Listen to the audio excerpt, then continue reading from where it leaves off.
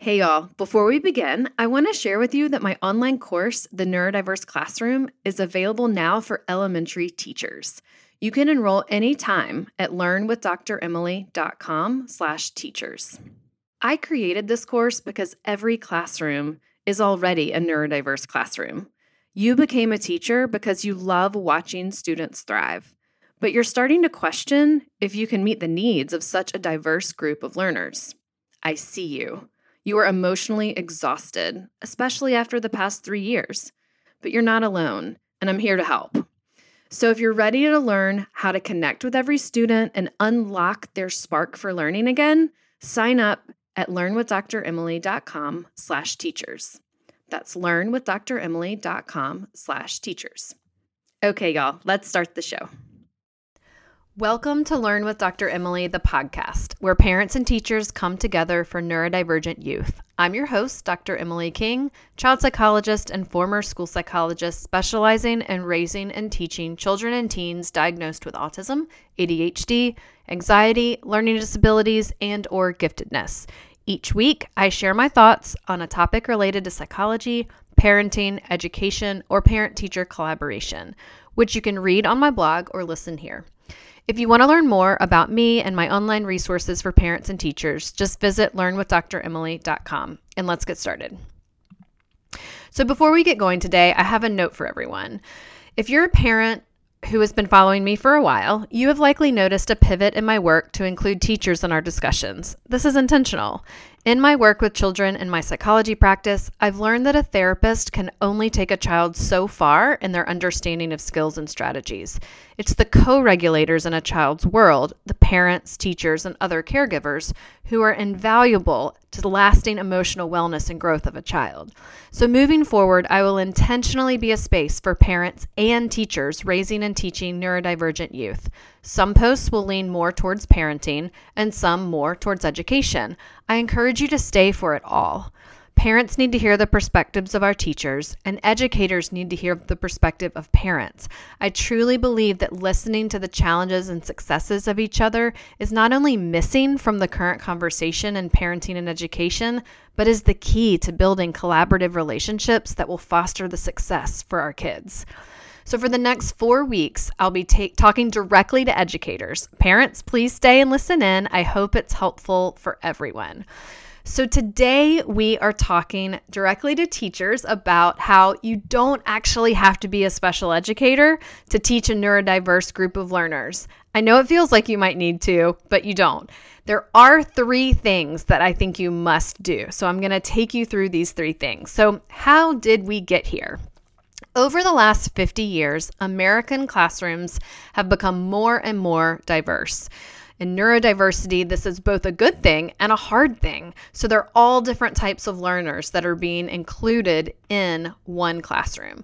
So nearly 47 years ago, Public Law 94-142 was passed by Congress, ensuring that all children had a right to a free and appropriate public education, which emphasizes special education and related services designed to meet their unique needs. That's a quote from the law. At that time, the law was entitled, quote, Education of All Handicapped Children Act of 1975. And it stated that, quote, handicapped children received special education and related services in the least restrictive environment commensurate with their needs. In other words, children should be educated with their same age peers as much as possible, as determined by the student's Individualized Education Plan team, or the IEP team, which includes educators and parents. So in 1997, the law was renamed Individuals with Disabilities Education Act and was reauthorized in 2004 and amended in 2015. So the law continues to evolve. However, the language that was first established in 1975 remains.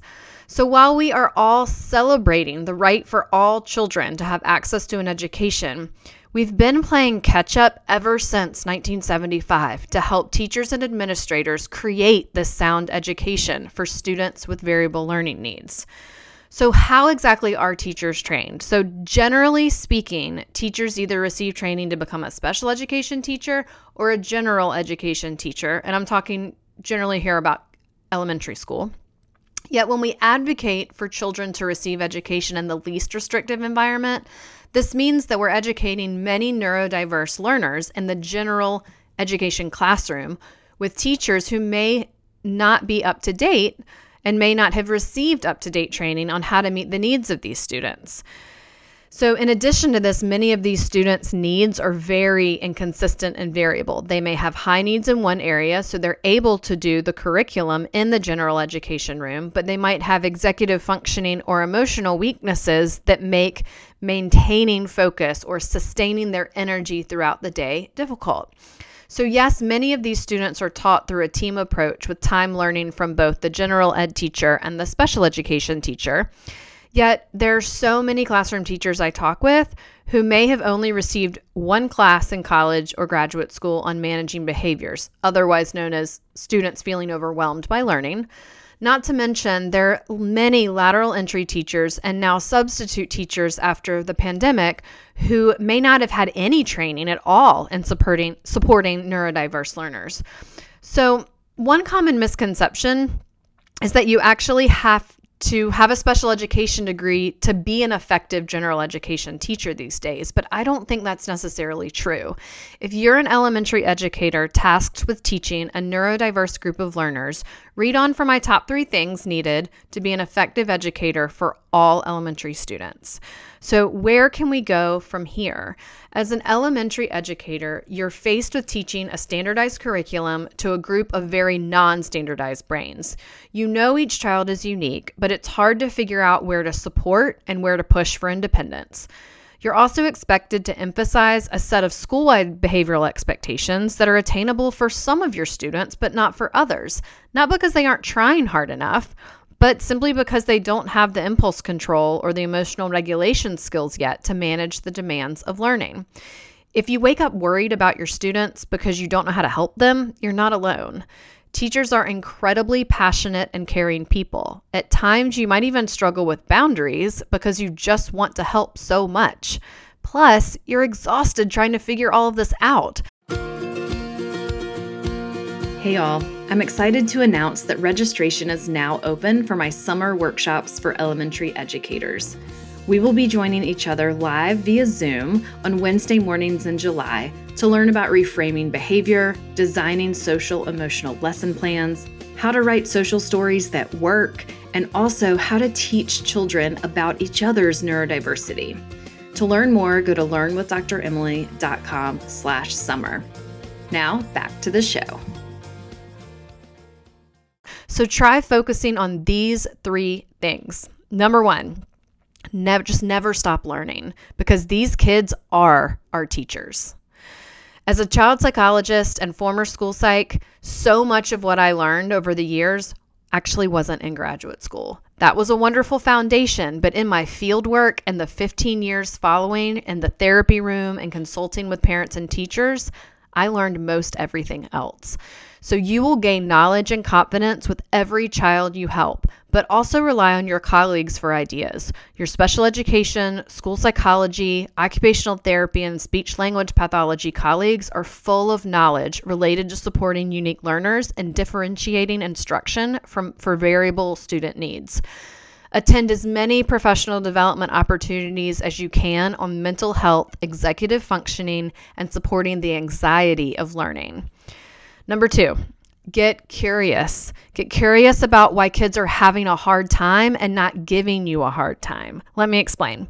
So yes, externalizing behavior is so hard to be in the room with, but it's an even harder experience for the child who is feeling it in their body. So there are times when a safety plan has to be in place to keep everyone safe, but there's also so much more we can do in preventing emotional overwhelm of a student rather than only responding to it. So get curious about what skill is lacking for the student.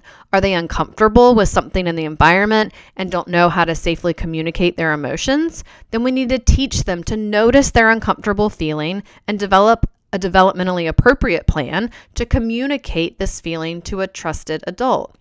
Yes, we will miss some of these triggers and have to respond to behavior at times. But if you see a pattern, there is something we can do to get ahead and prevent the emotional overwhelm. In other words, the behavior. Number 3, take exceptional care of yourself because number 1 and number 2 take a lot of energy. Yes, you should be paid more because you absolutely deserve to be respectfully compensated for all that you do for our children. But if you are still a teacher after the pandemic, your motivation for teaching likely goes beyond a paycheck. You likely love to see a child's face light up when they finally figure out a concept or when a child finally feels proud of themselves for accomplishing a new skill that they've tried so hard to master. These moments are deeply rewarding, and you love making a difference in the lives of children. But one thing I know to be true as a therapist and for teachers is that constantly giving out compassionate care to others takes an incredible amount of energy from the helper. So you need to practice radical self-care. I'm talking about self-care far beyond manicures, pedicures, and year-end teacher gifts. These are great. They feel great and are so appreciated, but they are Band-Aids on the deeper fatigue you likely feel as a compassionate giver. You must take exceptional care of yourself to make this teacher life sustainable. So I'm talking back to basics here. Prioritizing your sleep, moving your body, regulating yourself, staying hydrated, setting boundaries, doing things that you love and enjoy in your downtime, knowing your cues for rest, and asking your school family and your home family for help. These ideas are both simple and radical. We are all just individual nervous systems walking around, interacting with each other, and you must have the energy to hold space for a child who is having a hard time while also problem solving a way to get ahead of it if their emotional response is becoming a pattern. This takes a lot of energy, which you can learn to manage, and you have to learn to manage if you're going to make this teacher life sustainable. So if you want to learn more about how to manage your energy and beat burnout this school year, I've created a free video series for teachers available the week of October 17th.